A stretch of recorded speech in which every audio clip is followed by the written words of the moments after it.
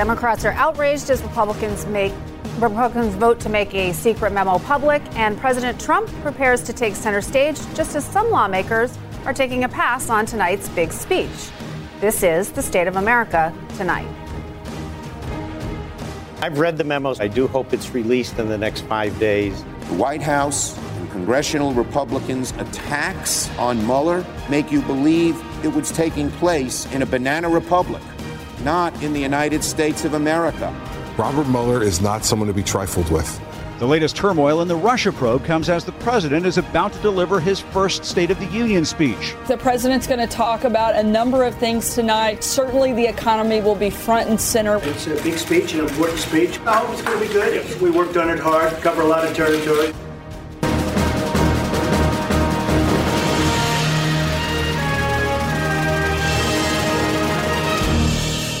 Hello, I'm Kirsten Powers, live in New York. This is State of America.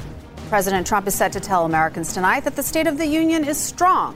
But the state of Washington, well, that's a different story. Republicans on the House Intel Committee voting to release a controversial memo alleging FBI bias against Donald Trump. Democrats say it's purely political. This is a continuation of the effort to protect the president's hide, push out a misleading narrative, selectively declassify information. Chairman Nunes has acted like a stooge with the speaker. A stooge? A stooge of the White House at the acquiescence or maybe the guidance of the Speaker of the House. Nancy Pelosi was talking about Devin Nunes. He's the Republican chairman of the House Intel Committee. Important to note, he was also a member of Trump's transition team. But the Republican who used to have his job doesn't like what he sees. What this does is it picks some facts that they like, it puts them in a memo, and it puts it out there, and that's for a political narrative. What happens is they're destroying the credibility of the one committee that gets access to information that no other committee on the Capitol gets. It's now up to President Trump to release the memo. And with that, let's go right to the White House. That's where we find CNN's Caitlin Collins. Caitlin, we're hearing that the president wants this memo to get out as soon as possible. What are you hearing? Yeah, that's right. The president wants this memo released as quickly as possible. Sources familiar with his thinking have told CNN, but they will not release the memo ahead of the State of the Union address tonight because they don't want it to step on this message that the president is going to deliver on Capitol Hill just here in a short few hours. And some aides are even worried that the president could be distracted. As you know, this memo was brought over to the White House last night after the House Intelligence Committee brought it over here after they voted on it, and it's sitting in a classified room. But the president has spent the day preparing for this speech, meeting with the guests that the White House has invited to the State of the Union. But we are told that it's more of a question of when and not if. And as you know, after they voted on it, the president has 5 days to decide about releasing the memo. And if he does nothing, it will be released anyways. So we can likely expect that if the president made a last-minute decision to not release the memo, that would be quite stunning because this has been his thinking for some days now, so before they even voted on it, that he wanted this memo out there, and he made sure to relay that message to officials over at the Justice Department. So all of this comes as the president is prepared to deliver this first address here tonight. We're told that the White House has been working on this speech since December. The president first ran through it over here at the White House yesterday, and essentially, Kirsten, he's going to do two things. He's going to tout his successes of his first year in office, including that sweeping tax reform bill and nominating someone to the Supreme Court, but then he's going to focus on what he wants to get done his next year in office. Immigration, infrastructure, trade. He's going to talk about national security a little bit. So we can see all of that coming today. The president's got a few more hours here where he's going to continue to do some speech prep. Kirsten, sorry. All right. Thank you, Caitlin. That's a great update. And joining me now with some perspective on President Trump's State of the Union address is CNN political analyst Julian Zelizer. He's also a professor and historian at Princeton. Thank you so much for being here. I think the first thing I want to do is just sort of take a step back for our audience and sort of put this in historical perspective. How important is the State of the Union? We make a very big deal about it, but should we treat it as such a big deal? Well, it's still an important speech. More people watch this than most of the other speeches he makes or press conferences, but it's not what it used to be. It's very hard to change the electorate in 2018. Everyone has their party position, and obviously the media has become much more fragmented. So whereas in 1974, if you turn on the TV, that's what you would see. Today you have many choices. Right. And as a historian, looking at all the sort of great speeches of the past, if you could advise President Trump, especially considering the current climate we're in, what would you tell him to talk about tonight or focus on it? Well, he'll probably take a page out of Bill Clinton's playbook, who in the middle of the impeachment had to give a State of the Union address. A scandal controversy was swirling around him, and he spoke about the economy. He spoke about how well the country was doing, how well the economy was doing, and focused attention on the issues that were not controversial. I'm not sure if that's what President Trump will do, but that's probably the model. So, of course, he's not the first president. There was Bill Clinton. There was also Richard Nixon under investigation. And Nixon took a different tack. He actually addressed it. Would you tell Trump that he should address it, or should he just pretend that it's not happening? Well, I'm sure President Trump will want to address it. Yeah. President Nixon did that, and he said it's time to bring the investigations to an end. Of course, that didn't happen. And my guess is by mentioning it tonight, he would only increase attention. So probably a better bet for him politically is to focus on the issues that have gone well for him and what he wants to do in the following year. Okay. And another thing that's happening, so there's a speech and then there's the sort of what's happening off stage and the audience and who's showing up and who's not showing up. And a lot of Democrats are not just not going. That's common. Sometimes people don't go to the State of the Union. They're actually boycotting it, and they're saying they don't want to show respect for the president. Is this historically a common thing to do, or is this a more new phenomenon? No, we've had, there's some people who don't come. Some Supreme Court justices don't want to come to this, or they can't come, and there's always some members who can come. But there's always some protest, probably more this year than in the past. There's many Democrats who feel very strongly about what the president has done, including on issues like race. So it's not surprising. This is a form of political theater. And so some of the theater is on stage, and some of it has to do with the audience meeting members of Congress and the visitors who will be there as well. All right. Thank you. That's a great setup for tonight's speech. Thank you so much for joining us. Thanks for having me. And coming up, the fight over a 4-page memo. House Republicans want the memo out. We'll check in with the panel next.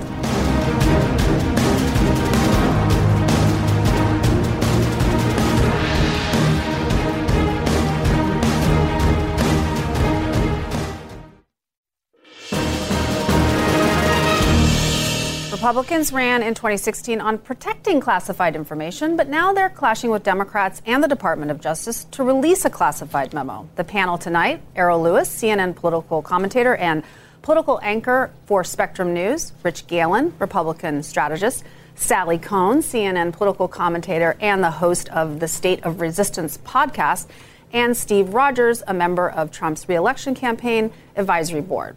All right, thank you, everybody, for being here. I think we're going to first start talking about the memo, and I want you to just listen to what Adam Schiff said earlier on CNN. It's a political exercise by the Republicans designed to attack the FBI, attack the Department of Justice, undermine Bob Mueller's work. Steve, what do you think about that? I think he's wrong. I think the time has come to be transparent.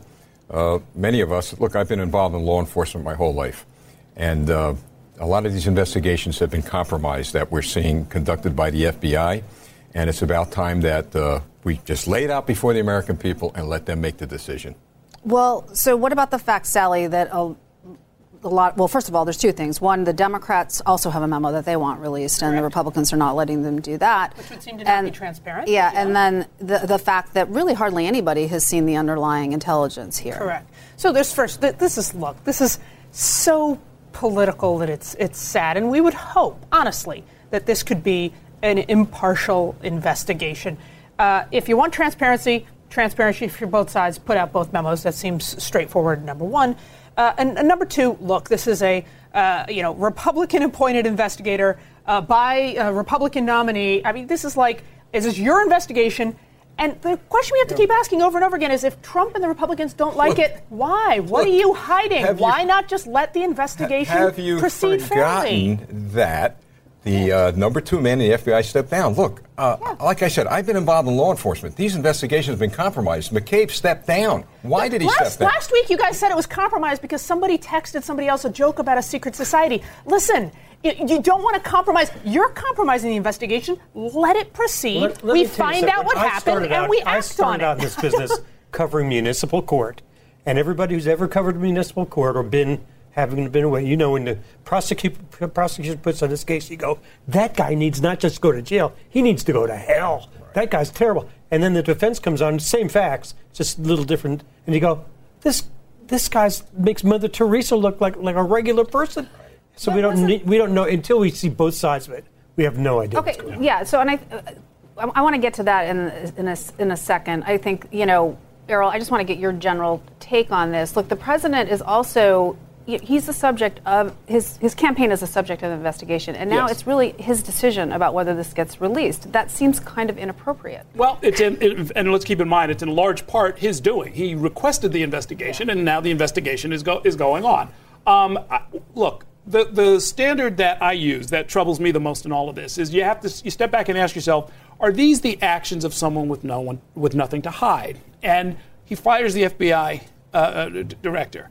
He goes after the rest of the FBI. He throws up every conceivable, he and his allies, his political allies, throw up every conceivable story, you know, including some that are really quite fantastic, to believe that there's some kind of conspiracy going on at the highest levels of the FBI with an outside judge who's blessing this illicit activity really requires, I think, a lot more proof than what we've seen. Right. And so it's a sort of a naked allegation. And I ask myself, this is not what somebody with nothing to hide would do. You would wait for it to come out and then tear it apart. Yeah.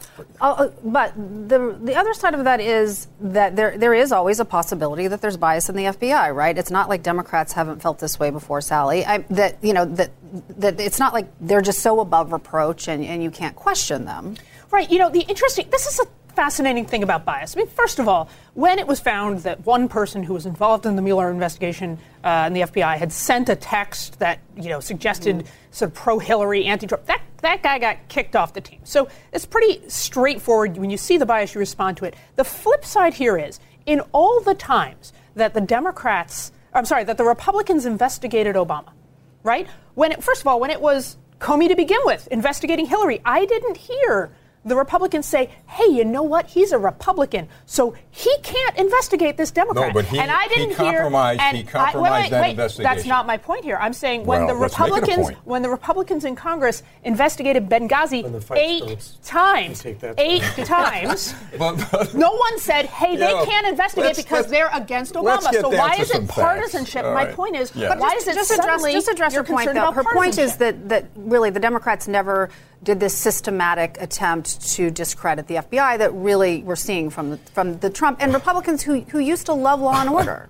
The FBI has discredited itself. Look, I revere that organization. I worked at FBI headquarters. How do you know that? Like what? Because James Comey, when he came out with this conclusion that Hillary Clinton, at that time of the investigation, was innocent of anything without concluding the investigation. I could tell you every investigator in this country that has common sense. That didn't ever happen. What are you talking about? You don't like the conclusions of the FBI. You don't like the conclusions. I didn't say that. If the FBI concluded, made their conclusions after a complete investigation, he didn't interview a lot of the witnesses, etc. That's history. Let's go back to right now, okay? President Trump had nothing to do with McCabe stepping down, did he? He had nothing to do with it. Well, he didn't interfere with it. That was a decision by the director. He did put some pressure, probably. But I want to get Errol in on this about McCabe, because I think one thing we have to consider is there's a report in the New York Times today that basically there's a possibility that in this memo there could be some information that impugns him. Well, yeah, and it is very likely that McCabe succumb to the political pressure that he's put under. And make no mistake, it was political pressure. When the president of the United States is ridiculing you in public, is telling millions of people that there's something wrong with you and he can't wait for you to leave, a lot of people can't stand up under that heat. You know, we're all political pundits. Jeff Sessions, he can do it. But Rich, so the issue with Andrew McCabe, of course, was that his wife is this Democrat who received money from Terry McAuliffe. But I just want to ask you. That is not illegitimate. I think we all have to deal with those things. Yeah. I mean, you can't donate to a political party well, no, the question and is, stay on the air. There are things that you're allowed to do. But should he have recused himself? No, I don't think there's any question he should have. Sure. Okay. I mean, Sally, do you agree with that? Look, I think that the larger issue here is Let's be clear. I mean, maybe he should have, maybe he shouldn't have. But is he stepping down because of legitimate concerns, or is he stepping down because the president was attacking him? And what I'm saying is this: to Errol's point about litmus tests, I look at all of this and I think about it through the lenses. What if the shoe were reversed? If Hillary Clinton were president, and she was the one sending out tweets? Here we go again. I'm sorry. If she was the one, here we go again. If she was the one sending out tweets attacking the deputy of the FBI, you would be. And I want to say that when I didn't like what Comey did either for different reasons, I didn't go and attack the integrity of the men and women who work for the FBI. Keep in mind, we're forgetting one big fact here. Timing. McCabe stepped down after the director reviewed the memo. Okay, everybody, stand by. Up next, a big night ahead for Donald Trump, his first ever State of the Union speech. How will it go over in a Washington that is more tense than ever? The panel weighs in next.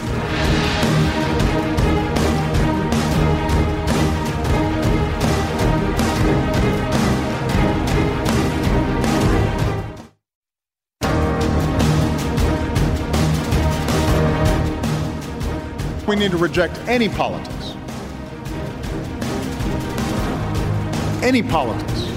that targets people because of race or religion. This is not a matter of political correctness. This is a matter of understanding just what it is that makes us strong. That was then President Barack Obama in his final State of the Union speech, delivering a message of unity. In a matter of hours, Donald Trump will give his address before Congress and the millions of Americans watching at home. Let's get back to the panel. So are we going to see some kumbaya tonight from President Trump? We're hearing he's going to be very focused on who knows? I mean, it depends on whether he stays. I could tell you that when I worked for Newt, when he was Speaker, we'd stand in the Speaker's suite and watch President Clinton on TV, and you go, that line fell flat. He's terrible. This is awful. And inside you're going, oh, man, he's just killing it again. What do you think? Do you think he's, I mean, these are the reports we're getting, that he's going to try to be bipartisan I believe tonight. that. I believe he's going to project strength, and he's going to look to bring a unified force to this country. I believe you're going to see that. Now, let's give him a break before let's give him a break. Let's give him the opportunity to try to bring people together. I'll tell you what should not have happened. All of the Congress should be attending that State of the Union. There should be no one protest, like little kids that lost the ball game and are not going out on the field. Get there, hear what the man has to say, and become part of the solution, not part of the problem. What do you think of that? I think that this president has more than anyone ever could conceived of in the history of this great nation demeaned that office to an extent that you want to talk about little children on a ball field. He can't engage in civil disagreement with people on the other side of the aisle. He has to call them by names. He can't even disagree with people in his own party without resorting to calling them names on Twitter up at 3 a.m. in his pajamas or whatever the heck's happening. So listen, and here's the thing. The reality is the bar has been so lowered that if he stays on script and manages to read more than 3 sentences on a teleprompter, half the country's going to go, oh, my gosh, he was amazing. Well, right. Tonight we know we're going to get teleprompter Trump, right? Yes. To be followed probably by Twitter Trump at 6 o'clock tomorrow morning. I look forward to it. But teleprompter Trump, I mean, it's an important message, and these things really are important. Every line matters. Every line, there'll be somebody in the country saying, this is great or this is awful. And it's put together, normally at least, by all sections of the government, talking about defense and other kind of appropriations, infrastructure. What are we going to do here? What are we going to do there? It's really important to sort of study the speech as it unfolds. I would say politically, this president has a habit, I think, of calling for unity, but defining that unity as line up behind me. This is where we're going. Now, some would call that strong leadership. Others would say you need to compromise. There's 300 million of us here. Most of whom, when we voted, actually picked the other person. So there's room to sort of massage this a little bit, and we'll see if he actually wants to do that tonight. Well, and so the reports have been that his sort of olive leaves, I guess, to the Democrats will be infrastructure spending and immigration. Yeah. So, I mean, it sounds like he is going to have some substantive... Well, but what you do when you're in the opposition, it's either too much, too little, too late, too early, too wet, they're like Iowa farmers. It's never good. I mean, there's always something wrong, and I think that's what you'll see in the interviews in Statuary Hall afterwards. Depending upon where you started, that's where you're going to be when you get back out. Yeah, I mean, but I guess the question also is just, can you be somebody who really is pretty divisive? I mean, I think you would even agree with that. Just because you go in and give a speech and say some bipartisan things, how do you actually Look, it's just one speech in a sort of ocean. I really don't believe he's that divisive. Okay, I look, people don't agree with his method of doing things. He's divisive among the four of us. He's the least popular president at this stage. I gather you don't like Donald Trump. Those are polls. A lot of people. I think we all need to settle down. I mean, as a country. Okay, and tonight I believe you're going to see him deliver that message. Let's settle down. Let's try to work together. And let's move forward. Well, he's been in office a year, all right? So the opportunity is there now, and you'll see it tonight, State of the Union, to all of us to come together. Why don't we look at the glass of water half full and half empty? Hang on a second. I'll be honest with you. Wait a second. When he said, I'm gonna do something about the undocumented students, and I was there, and I said it from the beginning, if this president does anything I support, I will cheer him on. And I did. And then he turned around, completely did a 180 and screwed both parties. So listen, if he shows up and wants to actually not just talk about unity, but put policies on the table that shows he has even a remote interest in being president for the entire country, I would be behind that. I have not seen lick of evidence that he has ever tried. I think first off the bat, and the foremost theme of the speech is going to be the state of the economy, for which he takes great credit. We'd have blamed him if it had gone sour, so we can give him the credit for it going well. Unemployment is down. Revenue is up. Corporations are making investments. They are handing out checks to employees. The burst in the stock market. Now, there may be troubled times ahead, but as of right now, things are looking really, really well. Well, and what about, is there a chance that he will bring up the investigation? Will he handle it the way Bill Clinton did, which was to ignore it, or will he handle it the way Nixon did, which is to basically say enough is enough? Well, it didn't work very well for either one of them. One got impeached, the other had to resign. So I don't think it matters. Could we agree on one thing?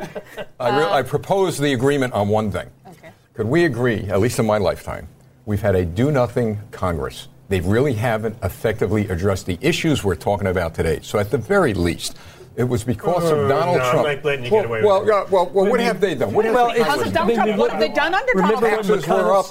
Remember what McConnell said about whatever, that they're waiting to see what the president wants to do and wait 36 hours to see if he still wants to do it.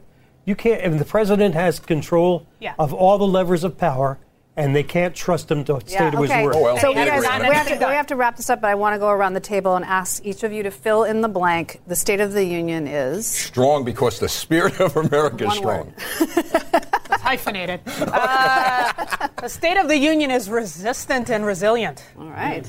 State of the Union is divided, unfortunately. State of the Union is economically terrific.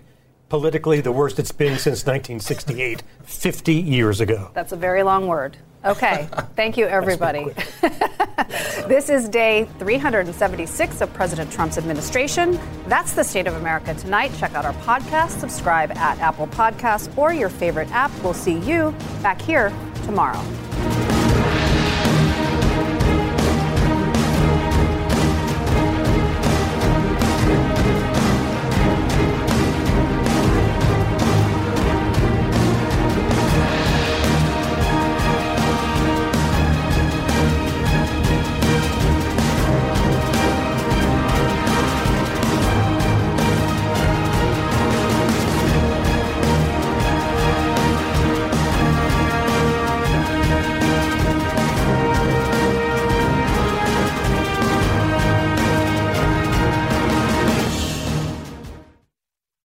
Quality sleep is essential, and that's why the Sleep Number Smart Bed is designed for your ever-evolving sleep needs. So you can choose what's right for you whenever you like. Need a bed that's firmer or softer on either side? Helps you sleep at a comfortable temperature. Quiets their snores. Sleep Number does that. Sleep better together. J.D. Power ranks Sleep Number #1 in customer satisfaction with mattresses purchased in-store. And now, save 50% on Sleep Number Limited Edition Smart Beds for a limited time. For J.D. Power 2023 award information, visit jdpower.com/awards. Only at Sleep Number stores or sleepnumber.com.